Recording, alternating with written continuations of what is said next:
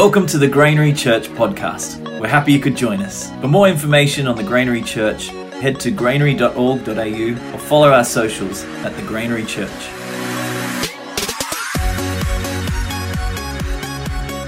My name's Naomi, and it is such a privilege to be bringing the word tonight.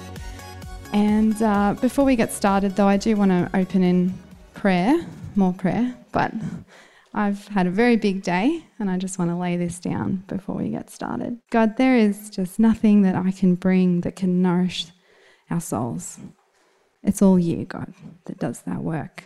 So would you come and bring these words to life and bring us fresh revelation tonight? Bring us closer to you and closer to one another. Amen. We are in Luke for the last time ever. No, not ever. Keep reading your Bibles. But it's been a long time that we've been reading Luke together, and we've been looking at the miracles. Tonight we're looking at a healing miracle. And before we jump in, let's read it together. If you have a Bible, you can open it up. You can turn it on. Okay, we're in Luke 18. We're going to start at verse 35. As Jesus approached Jericho, a blind man was sitting by the roadside begging. When he heard the crowd going by, he asked what was happening. They told him, Jesus of Nazareth is passing by.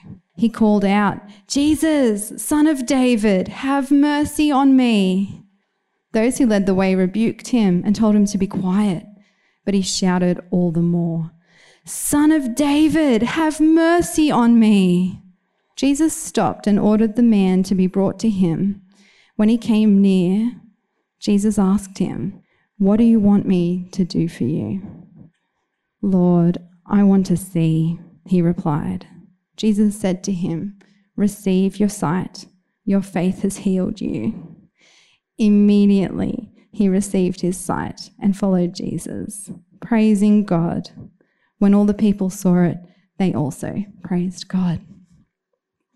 Every healing story we've read together in Luke has resulted in incredible breakthrough, a physical manifestation of power, and somebody's life restored. Jesus has a 100% track record in this department. And then he's instructed his disciples in another part of the Gospels to go and do likewise. And so we are here, this command, this commission, handed down generation after generation of believers. And we pray for healings. And sometimes we see them. And I don't know about you, but certainly for me, most of the time, I don't. And there's a tension in this. And I want to dig into it tonight, if that's okay. Because so often, I think if we don't dig into this difficulty of, matching up our lived experience with this commission and the life of Jesus that he lived as a model for ours, we can be at risk of great disappointment and even at times bitterness. And there's a fracture there in our relationship with God. So that's what I want to dig into tonight. Keeping it light, One of the most poignant stories, I'm going to start with a story of my own in this area. I was once visiting a friend who is, we met here, but he lives in a nation that is completely closed to the gospel. So he came to church with us a lot when he was here. He invited us to come back and visit his family. They're all of Muslim belief. And we went and visited, and we were just thinking we were just going to go meet his family. It was a really exciting adventure. And on our way over there, we found out that his aunt, who had been sick with cancer for a long time, had gone into a coma and was unresponsive to treatment. And they told us to keep coming. We were en route at the time.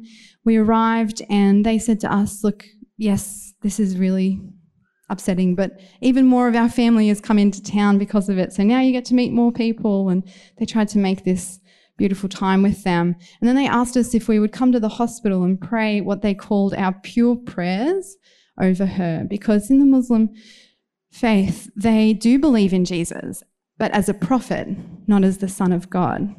They believed that he was the prophet who had the most healings. They believe in his 100% track record of healings, and they call him the healing prophet. So they, knowing that we were believers in Jesus as the Son of God, were like, well, you believe in Jesus, the one who heals, or you pray for our beloved aunt and sister and mother. And so they smuggled us into the ICU of a Muslim hospital, and which, was a whole thing in itself because only families allowed into departments like that.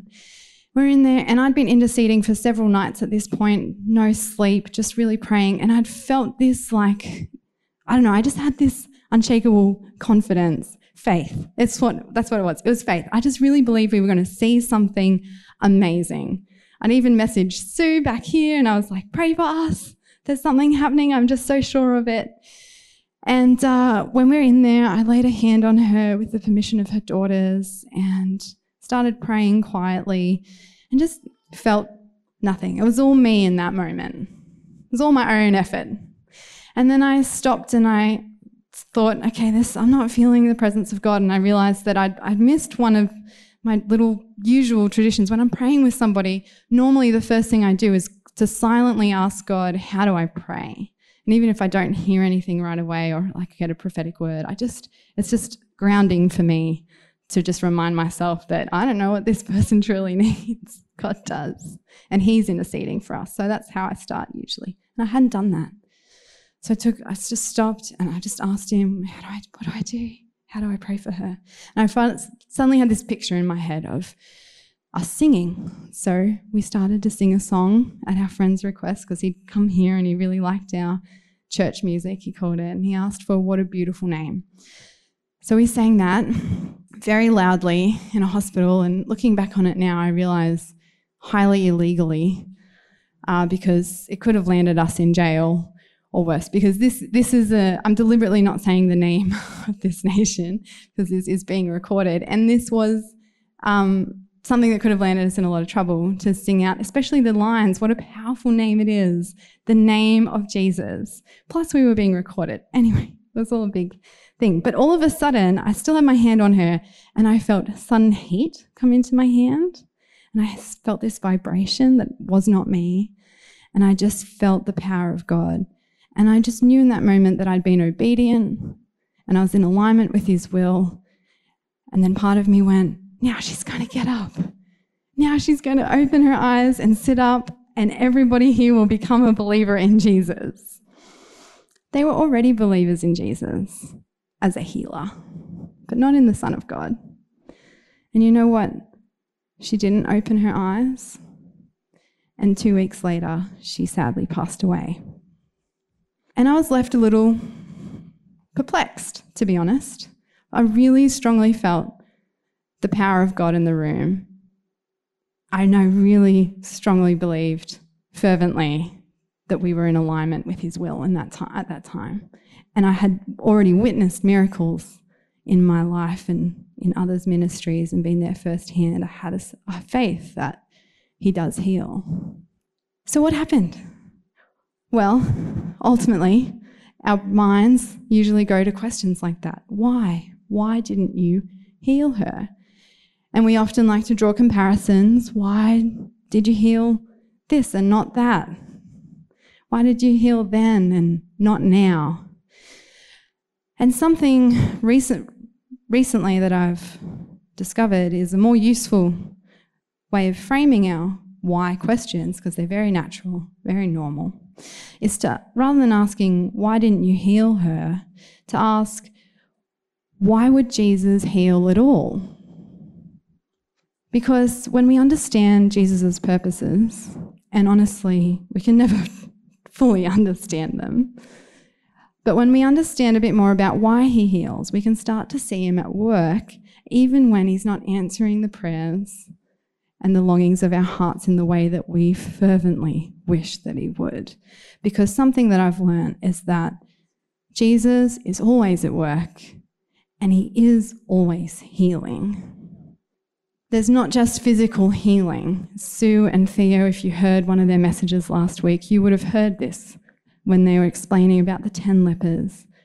One comes back and receives the full healing, not just a physical healing, but a wholeness.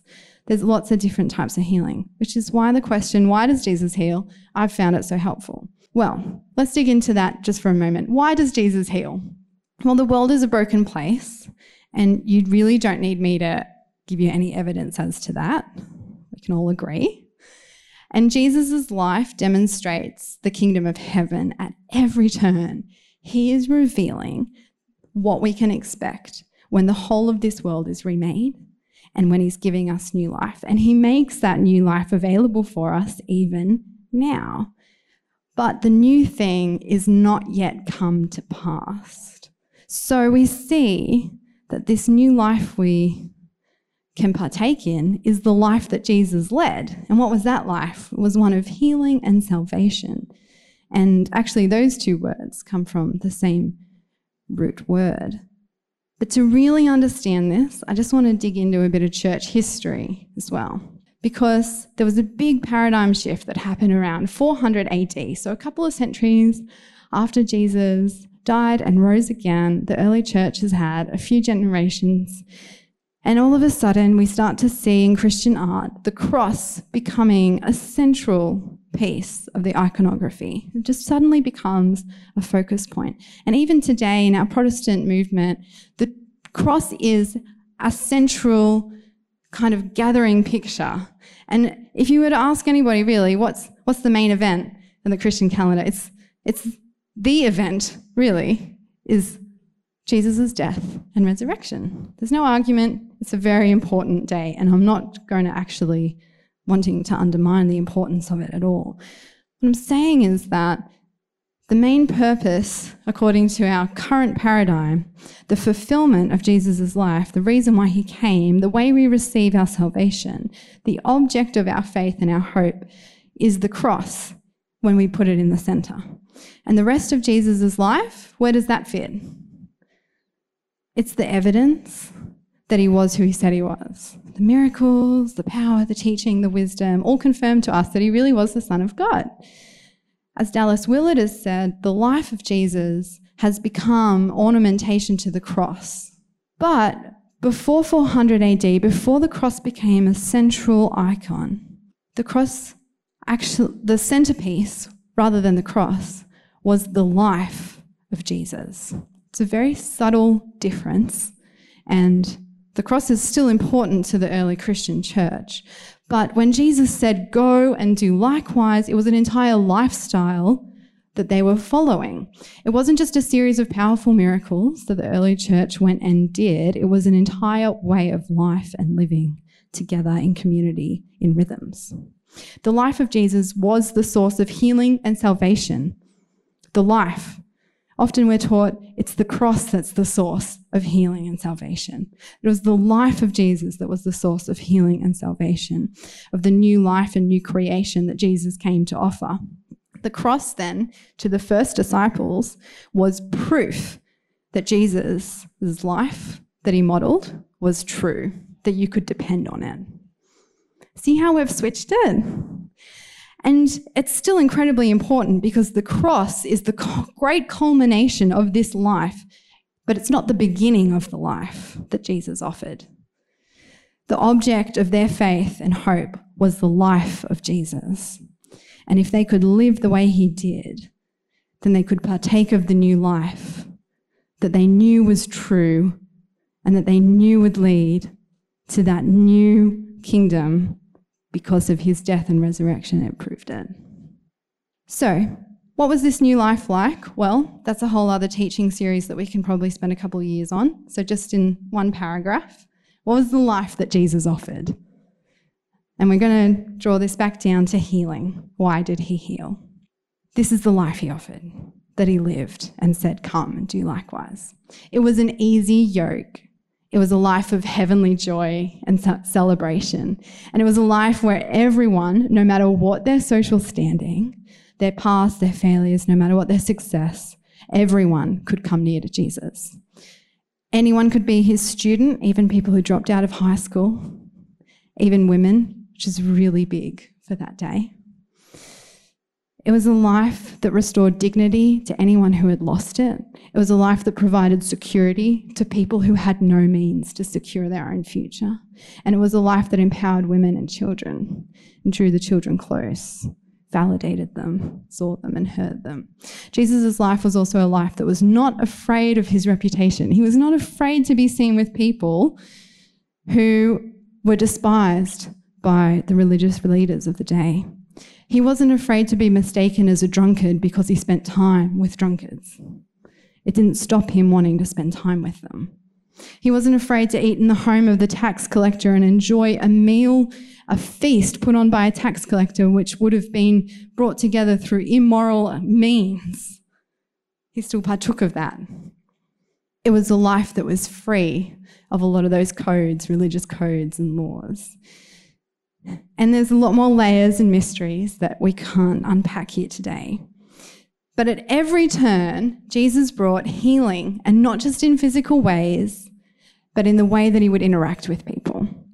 So my question to us today is, how can we access that healing, and why don't we see it as frequently, even though Jesus told us to go and do likewise, and even though he left us the Holy Spirit who came in power? Well, I believe that this passage here in Luke can shed some light on us today about how he heals as well as why he heals. But before we get into the passage to unpack it, I just want to emphasize two more points. The first one is there is no biblical formula for healing. So when I unpack now 4 elements that were present in this healing, do not hear that as a formula. I'm not saying if we just go and make sure that this is present every time, we will see healings. Because if there were a formula for healing, we would control healing. And friends, we can't. God is the only one who is sovereign over all of this. We can't conjure it up. We can't demand it. We can't control it. A formula for healing would negate God's sovereignty. And we see Jesus heals in all different ways. And then in Acts, you can read of some incredible stories of where a handkerchief heals somebody. It's traveled halfway around the world. Let's try that one out, hey? Or a shadow heals somebody, just standing in someone's shadow. There's no wrong or right way when it comes to the actual process. So there's no formula. And that can be a difficult tension to manage because we're very formulaic people. We like our rhythms and routines, which is why the second point is important. We cannot expect to act in the manner of Christ in terms of our own healing ministry if we're not embodying the life of Christ in our day-to-day life. We cannot expect to act in the manner of Christ.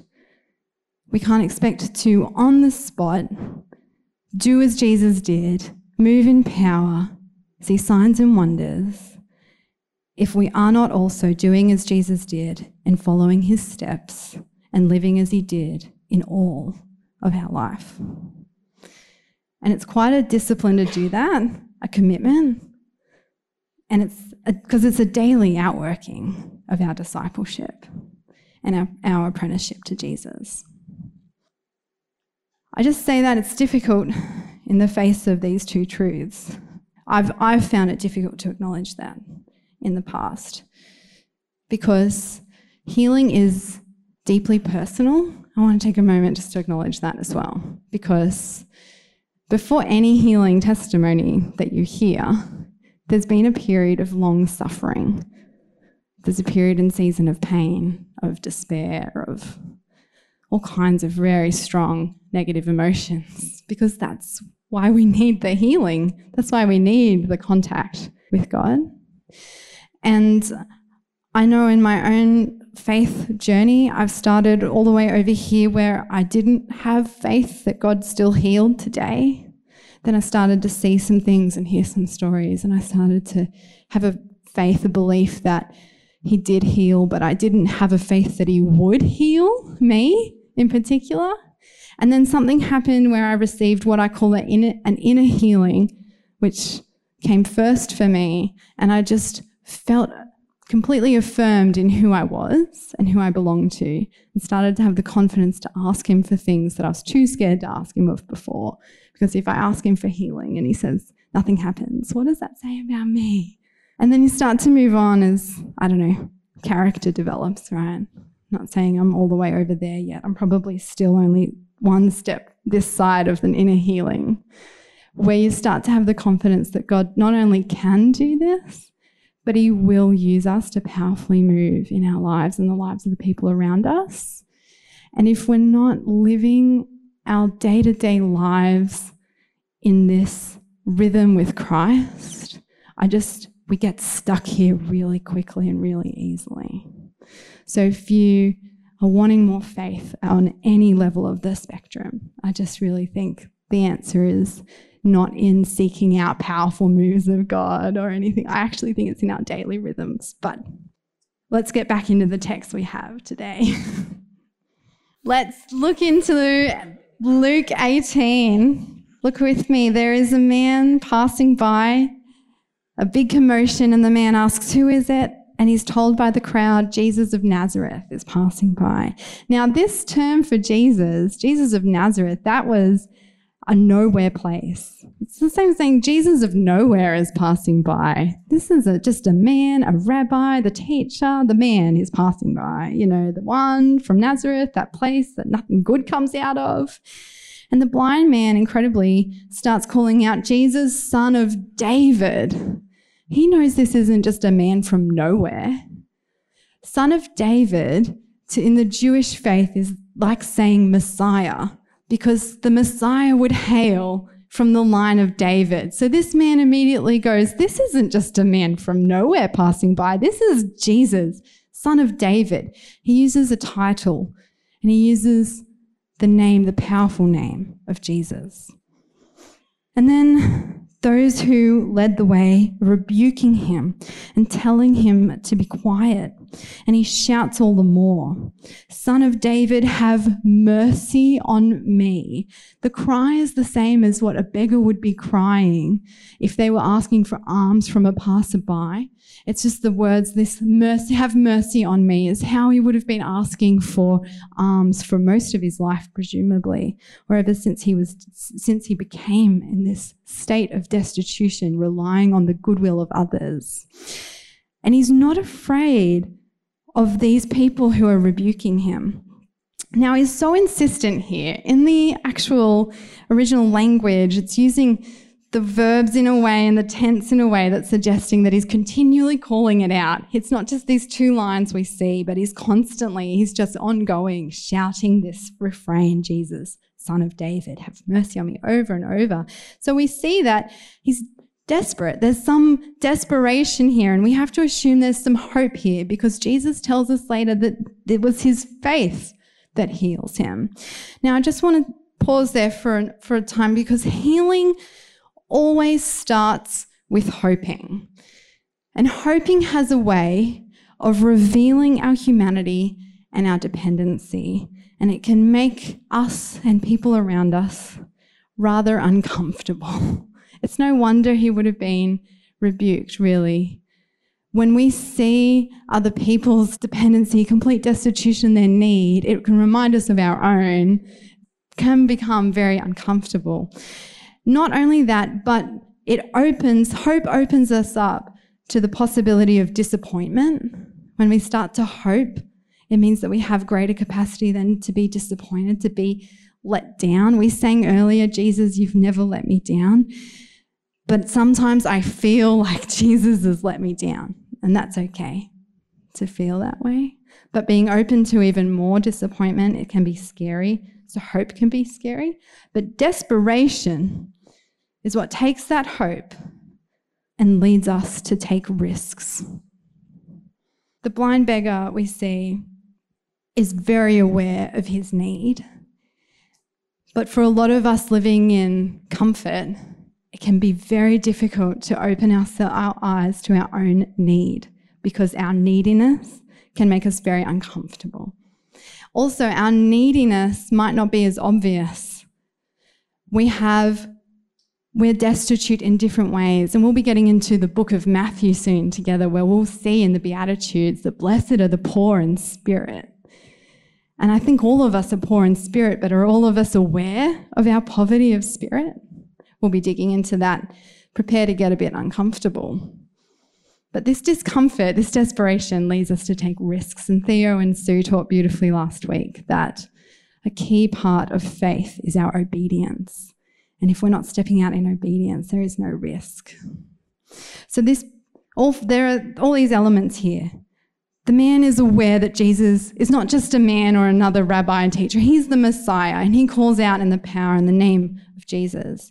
And he's aware of his own need, and he's desperate. He's got this desperation born of hope, infused with hope and faith. And then it all changes because Jesus comes near. When he's brought into the presence of Jesus, it all changes. And Jesus asks, "What do you want me to do for you?" Which is actually a very rare question to be asked in a healing story. But remember, the man was calling out the same cry any beggar would, asking for alms. And he knows not just that he's needy for mercy of any sort, of provision, of sustenance. He's aware of a specific need, and he knows what his deepest longing is, and he says it, to have my sight. And so Jesus says, "Receive your sight. Your faith has healed you." Now, oftentimes when something when I've stepped out in obedience and risk, when I've prayed for my friend's beloved aunt and nothing is happening, I'm so tempted in that moment to just go, well, maybe I just don't have enough faith. Has anybody else ever wondered that? Do I just need more faith and then God will move and then this prayer will be answered and then I'll see this miracle? But Jesus didn't say, "Well done, you had enough faith." There's no qualifier here. It's just faith. It's not measured. And elsewhere Jesus is taught, you only need faith the size of a mustard seed, which I tried to bring to show you and I lost it because that's how small it is. A mustard seed is tiny and that can move a mountain. So how much more do you need? I mean, have you ever seen a mountain moved? Let's just talk about how much let's try. I don't know if we could even split a mustard seed into smaller parts, but it's not about the quantity of faith. And we often try to layer that onto it because it's something we can control or think that we can. I'll just go out and get more faith. I'll just do something that will have more faith. And we also ask ourselves different questions like, well, maybe I've just done something wrong. Maybe I haven't confessed a sin. Or maybe the person I'm praying for isn't healed because they haven't confessed a sin. But Jesus often is healing before any confession has taken place. That's not the formula for healing. What we see is that Jesus has come near and he's responding to the man's need. I don't know how to replicate that in every situation, but I can tell you that after we left the hospital where we'd sung very publicly and nothing had happened except for what I felt in my hand, that night all of her family came to the house where we were staying and they said, "We saw the video." I was like, okay, do not show that to the religious police, please. "We saw the video. Can you sing that song for us?" We sang it again. And then they asked us line by line, "What does that mean?" And we spent hours explaining that song and sharing the gospel and answering their questions. And then the next night, I was still fervently praying that she would wake up and they'd still attribute it to Jesus. But nothing had happened, nothing had changed in her condition. And the next night they threw a party. And I just was dancing and singing and had this realization that the whole week we'd been there had been a week full of laughter and heavenly joy. And maybe the healing miracle wasn't that I'd really felt this faith for, wasn't that this woman was going to rise up and overcome her sickness, but actually that we were able to bring healing to her family in the midst of extreme and deep personal tragedy, the first of the kind for their family. And I started to realize all the times we'd made her sister and her mum laugh for joy that week, and all of the fun times we'd had with her daughters dancing that night, and all of the joy. And so we took a moment to just ask if we could pray for them, because all of a sudden, my husband John and I, we just wanted to keep it going. We just wanted to keep that love and laughter going. And we just started praying for them, and people were just weeping and asking us, how do you know this? We just started praying this, like just whatever prophetic words we'd had come, and they were like, how do you know this about us? How do you know that? And then we got to tell them all about the Holy Spirit. And honestly, it wasn't just healing for them in the midst of their tragedy. It was healing for me in my understanding that when Jesus calls us to do amazing, incredible things, to partner with him, to really work out his will in this world before we get to see the end of the story, what he's doing in the healing moment is he's speeding up the story for us. He's getting us to the end quicker. And the end is one where that's free of suffering and of tears. And there are a lot of different ways that healing can bring freedom from suffering and freedom from tears. And it's not just in the physical manifestation of a healing for someone. It's in the inner work of our hearts and minds as well. So would you stand with me? And I want to invite the band back up. We're just going to do an exercise together if you're comfortable with that. Because I know I'm not alone in having longed to see God move and having waited and waited and waited, and then maybe you're still waiting, or maybe it's too late now. So I just want to invite you we're just going to ask the Holy Spirit to bring to mind a time in our lives where we have longed to see him move and we've felt disappointed, or we're still waiting.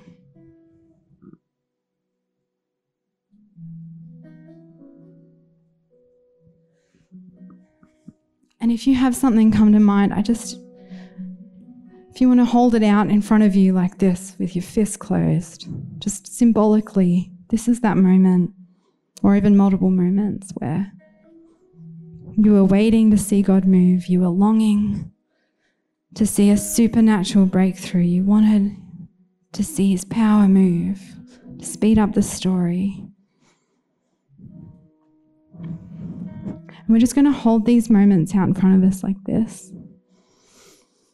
And then when you're ready, I just invite you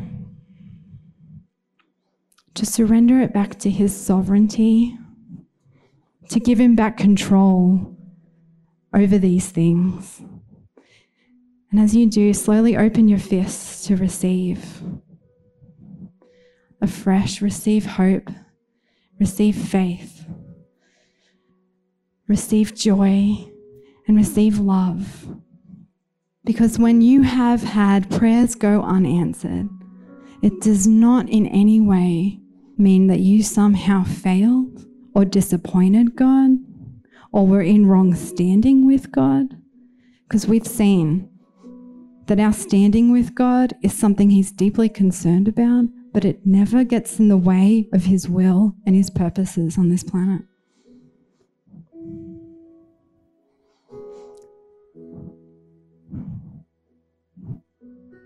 We just want to invite now the Holy Spirit to come and fill us all afresh with peace that transcends our understanding.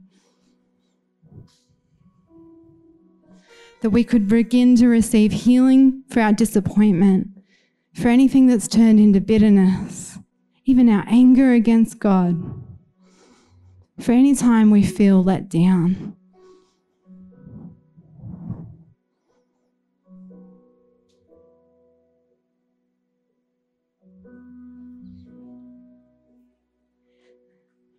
Holy Spirit, may you begin to breathe into us again new hope, new vision for how you want to use us, for your purposes and your will in this place. We want to partner with you. Help us to overcome our unbelief. We want to receive your gift of faith. Help us to overcome our disappointments. We want to receive your hope.